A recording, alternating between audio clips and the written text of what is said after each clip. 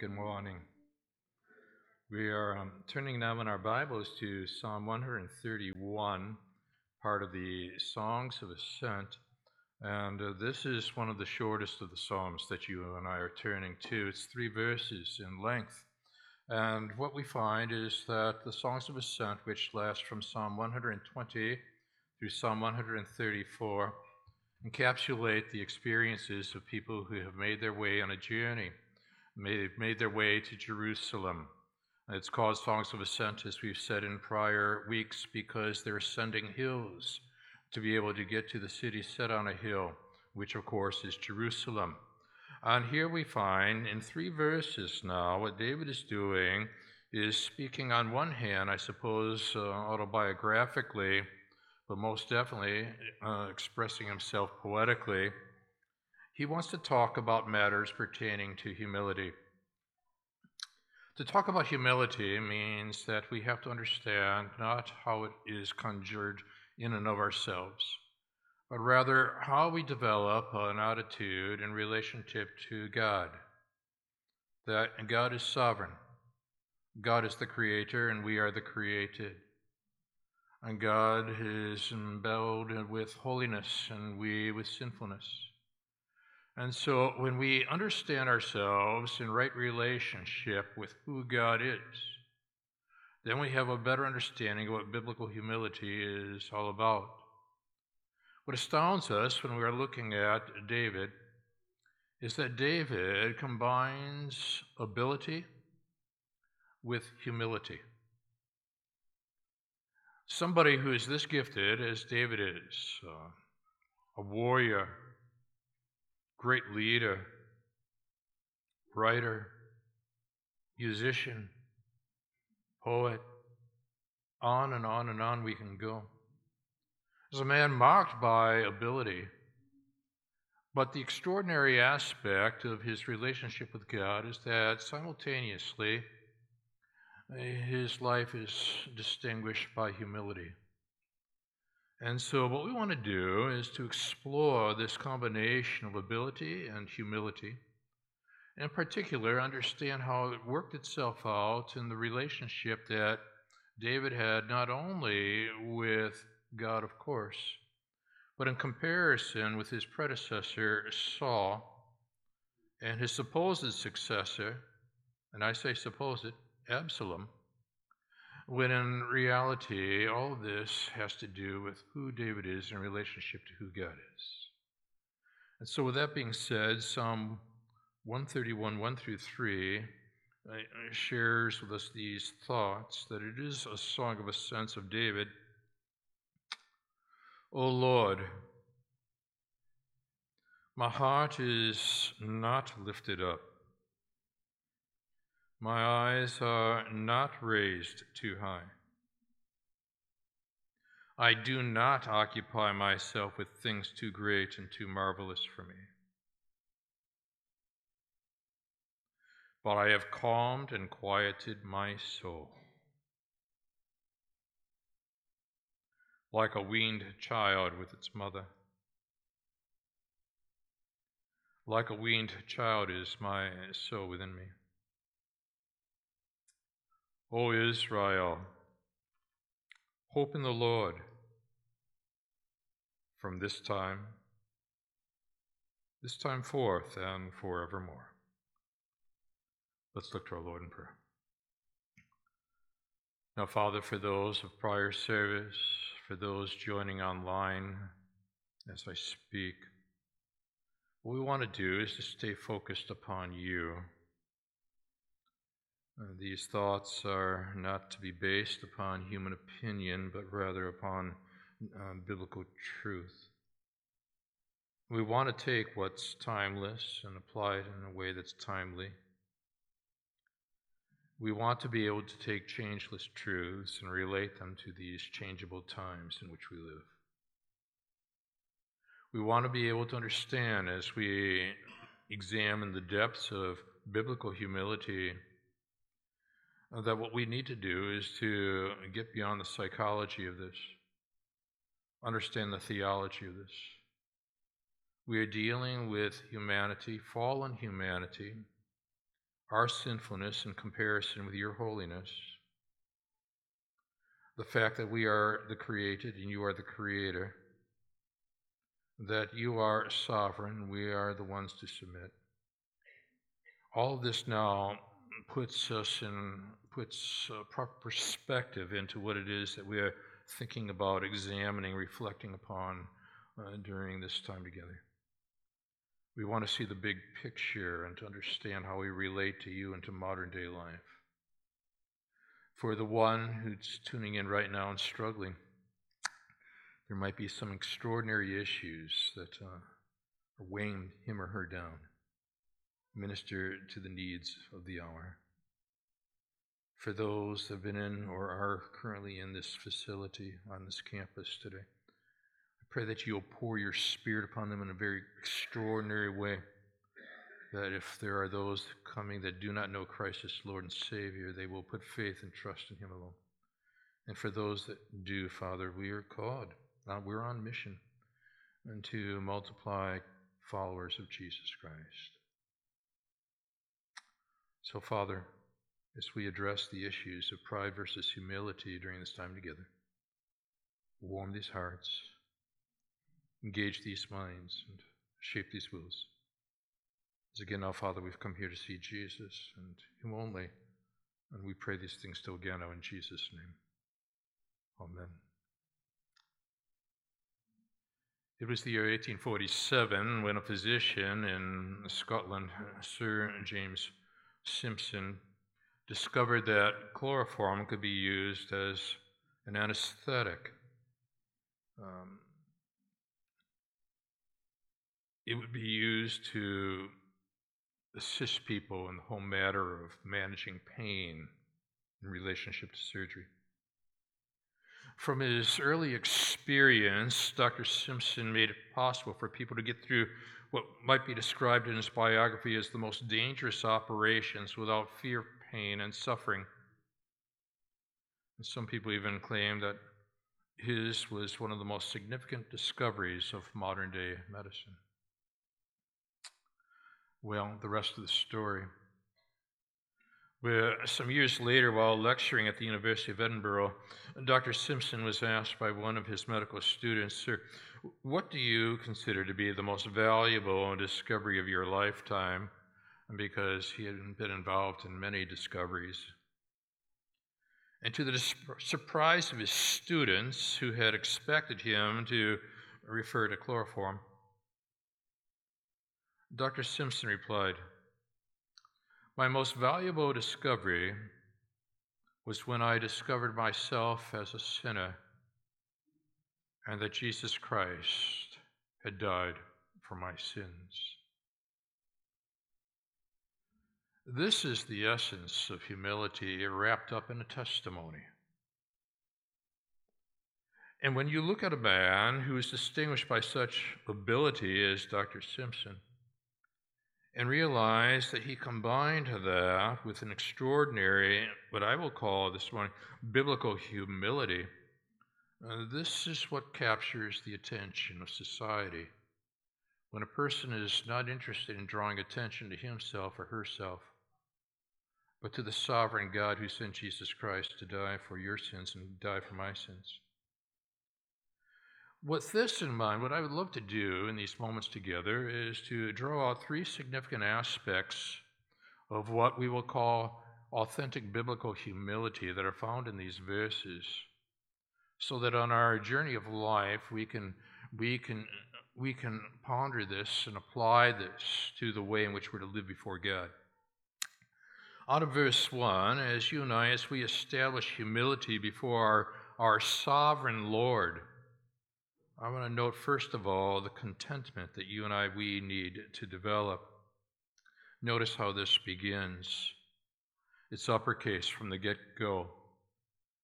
It is all about the Lord from the get-go, which ought to be the way in which our life journey is all about. You can almost sense the exhale. It's the "Oh, Lord" that stands out here. And with that exhale, most likely now, David, as he pens these thoughts, And now people, as they are arriving in Jerusalem, are perhaps carrying these thoughts in hand. Songs of ascent. Here, David would have penned for generations to come, autobiographically yet poetically, "My heart is not lifted up." Notice the extraordinary restraint that he has placed, but notice at the very onset that he is talking about his heart. In the same verse, he will talk about the eyes. That means then that what David is doing is that he is moving from what I will describe as the internal journey through and into the external journey of his own being. Now, when he says, "My heart is not lifted up," what I want to do is to pause and think about one whose heart, in fact, was lifted up and develop the contrast. Because in Isaiah chapter 14, beginning with verse 12, you and I were informed that when it came to the evil one and how sin entered into this world, it was a heart issue. How you are fallen from heaven, O day star, the son of dawn. How you are cut down to the ground. Notice the descent from heaven to the ground. You who laid the nations low. But here it comes now in Isaiah 14. You said in your heart. So we're talking about the evil one. You said in your heart, I will ascend in heaven. Now compare that with what is penned here. O Lord, my heart is not lifted up. And what David is now doing for you and me is he's reminding us that a prideful heart is one that mimics the ascent, the aggressive approach that Satan was attempting to utilize in his own sense of self-dignity. You said in your heart, I will ascend to heaven above the stars of God. I will set my throne on high, the evil one said. I will sit on the mount of assembly in the far reaches of the north. Notice this continual effort to ascend. I will ascend above the clouds, the heights of the clouds. I will make myself, and here it comes, I will make myself, that's a creative act, like the Most High. And compare that with what's described of the evil one in Ezekiel chapter 28, where once again, the matter of the heart is the heart of the matter. Your heart was proud because of your beauty. You corrupted your wisdom for the sake of your splendor. I cast you to the ground. I exposed you before kings to feast their eyes on you. So now what we find at this point is we have the origins of pride, wrapped up in the origins of sin. There the evil one who was cast out of the heavens. David would theologically understand this. And so with uppercase, O Lord, L-O-R-D, in light of that understanding, my heart is not lifted up. Now, I would say that when the heart is when we are attempting to lift it up, so to speak, when we want to go above and beyond who we are in relationship to who God made us to be, we're going to have a hard time sleeping at night. Now, Mary Slessor, who ministered in Africa as a missionary, infested in that area with disease and indescribable danger, has often been referred to as one with an indomitable spirit. And in her journal, she wrote, I am not very particular about my bed these days. But as I lay on a few dirty sticks laid across and covered with a litter of dirty corn shells and plenty of rats and insects, 3 women and an infant 3 days old alongside, and over a dozen sheep and goats and cows outside, you don't wonder that I slept little. But I had such a comfortable, quiet night in my own heart.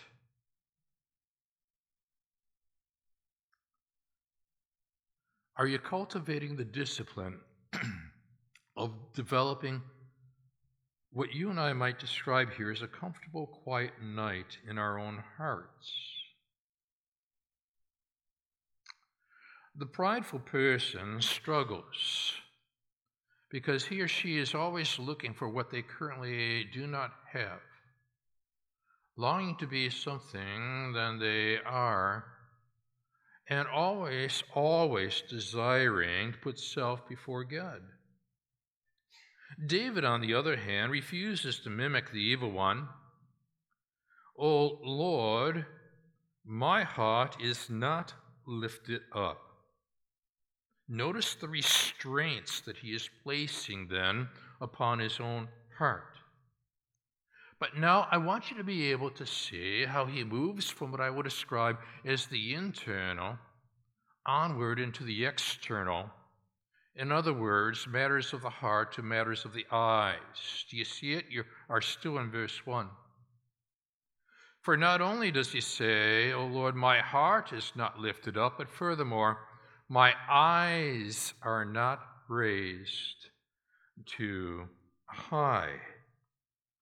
Now, when it came to the point where the evil one wanted to tempt Eve in the Garden of Eden, I want you to ponder the connectedness between the matters of the heart and the matter of the eyes.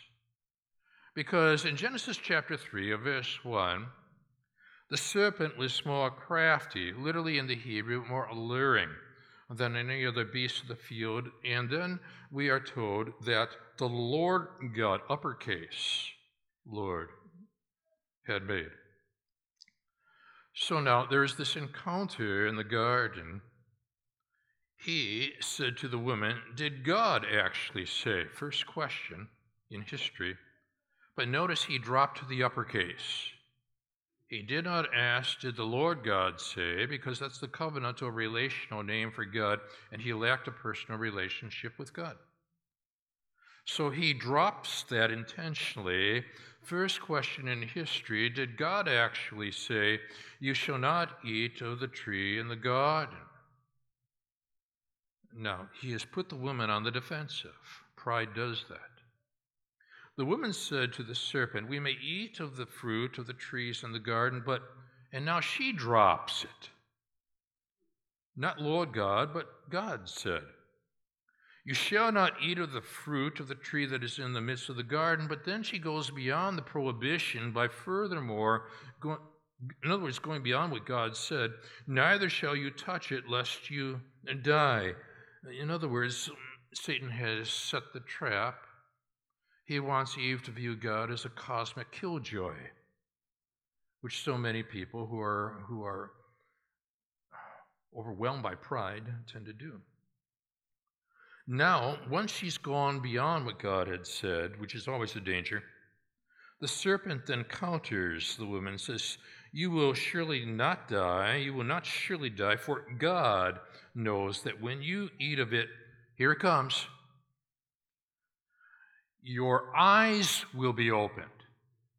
Now, have I not just read with you, "O Lord, my heart is not lifted up, my eyes are not raised too high"? Here now, the evil one, who has already predisposed his heart to resist God, rebel against God, now entraps humanity with the same mindset of working both internal and external dimensions. You eat of it, your eyes will be open. And what is the lure here?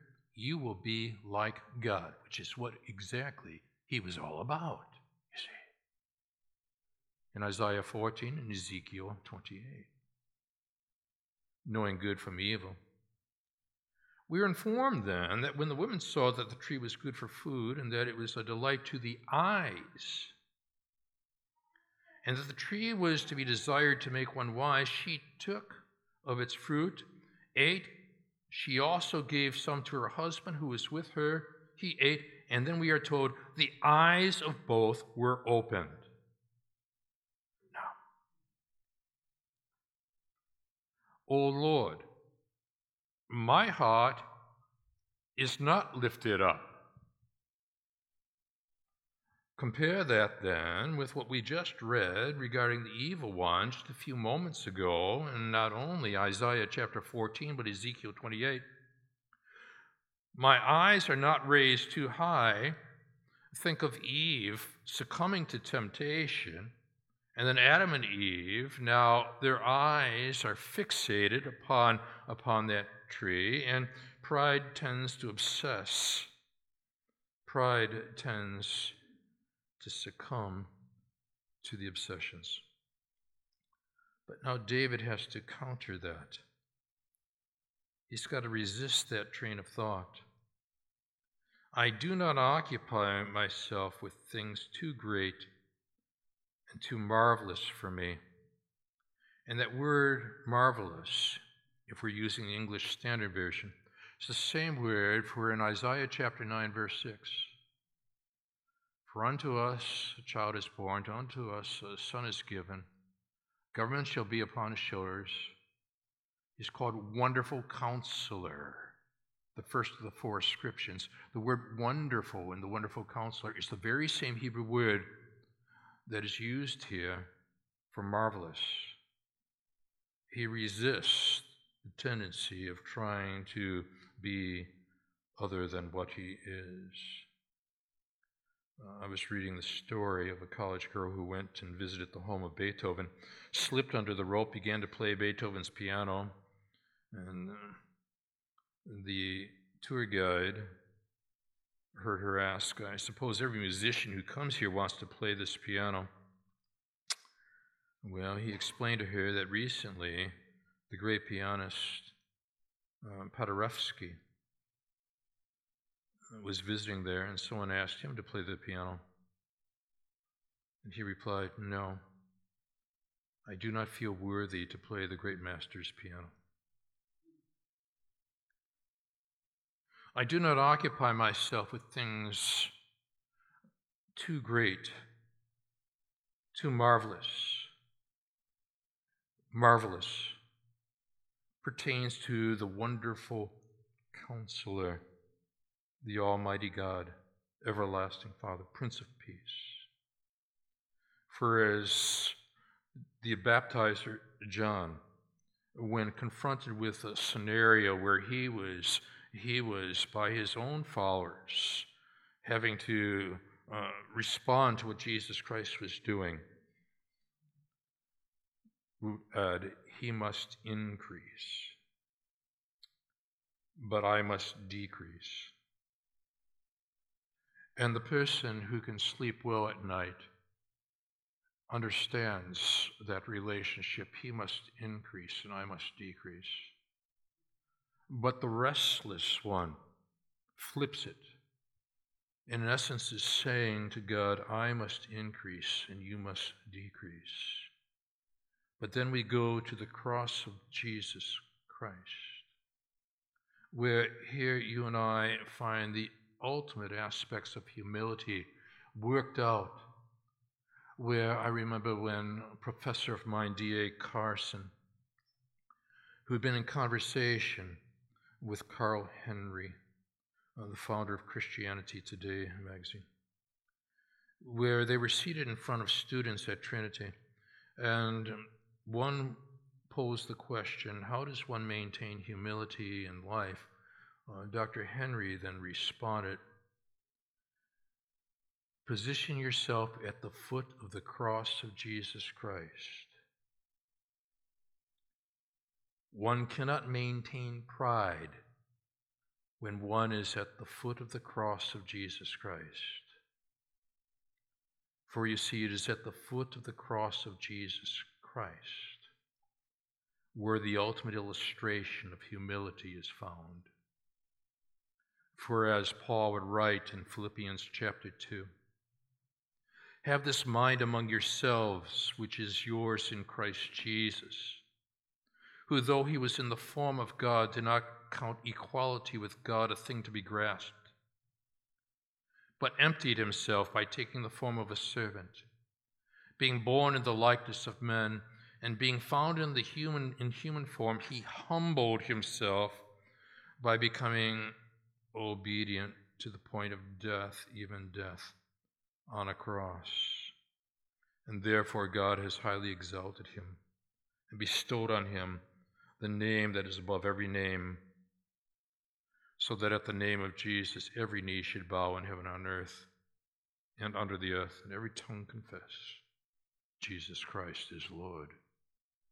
You see, in the battle of the cosmic realm between the evil one and the Trinitarian God, it was a battle of lordship.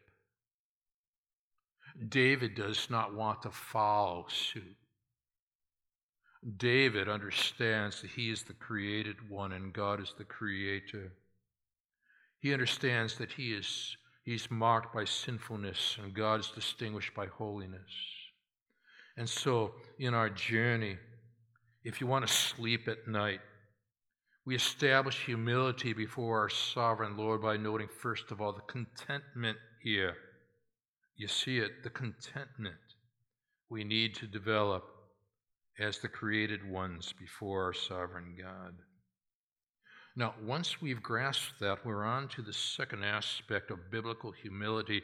It comes out of verse 2, that as we establish humility before our sovereign Lord, note furthermore the responsibility we need to accept. Because in verse 2, notice who does the calming. But I have calmed and quieted my soul. In other words, what David is not doing at this point is that he is personally taking responsibility for the way in which his soul is to be managed. He's not looking for external calm. He wants to make certain there is internal calm. Now, I want you to compare that with his predecessor, Saul, and think seriously about the pride versus humility tension there found and represented by Saul, pride, David, humility. Think about the aspects of pride in Saul's life. The need for public recognition, the need for status, the need for the applause of humanity, where even though he was head and shoulders above all Israelites, he let David go into battle against Goliath.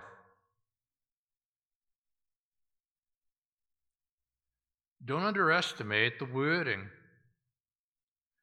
God made certain we understood that it was Saul who was head and shoulders above all the other Israelites. In contrast, notice Goliath. But it's David who goes into battle, and as a result, the women of Israel are singing out loud that Saul slays his thousands, but David the 10,000s. Now, one aspect of Saul's pride, then, is extraordinary jealousy. He needs the applause of humanity, and when he doesn't get it, he is marked by explosive anger, hurling swords and spears in the direction of David. Why? Because to calm his heart, he needed externals to continuously address the internals of his overall well-being. That's pride. And there was an impulsiveness to his decision-making, feelings of daily feeling threatened by David's growth in the eyes of others and a true lack of thankfulness that God had even placed him on a throne to begin with. And yet through it all, David was the one who would play the harp for Saul. This is what Saul required externals to, in essence, calm his heart. Now, the question is, what do you need to calm your heart? What David has modeled for us, then, this musician, is what I would call the music of the soul, whereby he introduces the new song of salvation to the soul of humanity. I have calmed. I'm not going to rely upon others to do it for me in my agitated state. Quieted my heart. And then what does he do? Through the use of simile for those that are English teachers here. Like a weaned child with its mother. And then to repeat itself with the word like a weaned child is my soul within me. Among the many biographies in our living room is one on Charles Coleman, great missionary to Japan and Korea. Remarkable testimony to the nature and commitment of being devoted to Jesus Christ. In his later years, in broken health, forced into early retirement, he had been an overseer of countless missionaries. One of his friends said this of him, quote, "Nothing impressed me more than Mr. Coleman's quiet spirit. I never saw him ruffled, although at times I saw him wounded until the tears fell silently over his cheeks. He had a calm heart, and his secret cross internally became his crown." This is what David, in essence, is offering you and offering me when we're dealing with the externals of life. Are we going to allow them to calm our hearts? David is saying, don't do it. Let the internal shape the external rather than the external shape the internal. Just as he moved from the heart to the eyes of verse 1, now what he offers us is the personal responsibility of the I. I have calmed and quieted my soul. I'm not going to depend upon others to calm my agitated state. And when we are able to function this way, we function effectively for God's glory, and we can pray more effectively in the late night hours of life. Hondo's biographer describes a time in his life when his health was breaking and his resources were all but gone. There was a time when he thought about giving up, but then he rebounded, and what did he do? He composed the epic Messiah.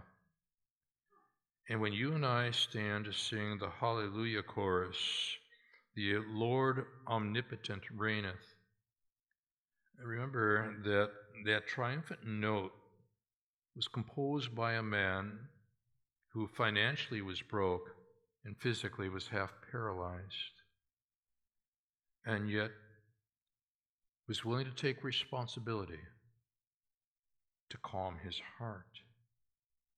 Are you doing that? Or are you more like Saul, to depend upon others to do it for you? We take responsibility on this life journey of ours. And so verse 1 is the contentment we need to develop, and verse 2 is the responsibility we need to accept. And then we end, thirdly, with the hope that we need to embrace, because now you and I are informed in verse 3. He takes the exhale, O, of verse 1, and now he turns it from the vertical dimension, O Lord, to the horizontal, Israel, in verse 3, in form of a testimony, O Lord, O Israel. Hope in whom? He lifts it back up, and what I want you to see is the bookending of this psalm, as it began with uppercase Lord, so it ends now with uppercase Lord. For those that are feeling hopeless in life, hope in the Lord. From this time forth on forevermore. Dr. Viktor Frankl, Austrian psychiatrist, observed during the Holocaust that a prisoner did not continue to live very long after hope was lost. But even the slightest ray of hope, he writes, the rumor of better food, a whisper about an escape, helped the camp inmates to continue living, because they were always looking forward to something greater than what was there. And for you who know Jesus Christ as Lord and Savior, we have what the Bible refers to as a living hope, found in a living Savior who died on a cross, humbled himself to the point of death, but 3 days later raised from the grave. And now you and I are able to see the connection between humility and hope that is found in the heart of the matter when Jesus Christ reigns within the sphere of our soul. Let's stand together. And so, Father, we thank you now. 3 verses, we've tried to squeeze everything out of them that we can. And we realize that in this life's journey, chronicling the way, the Psalms of Ascent take us right into Jerusalem. We want these verses to take us right into your presence. And so if there's anything of a Saul syndrome here in any of our lives, where it's pride that's keeping us awake at night, and not accepting the fact that you are sovereign so we don't have to be, the holiness of God, the sinfulness of man played out in the tensions of life.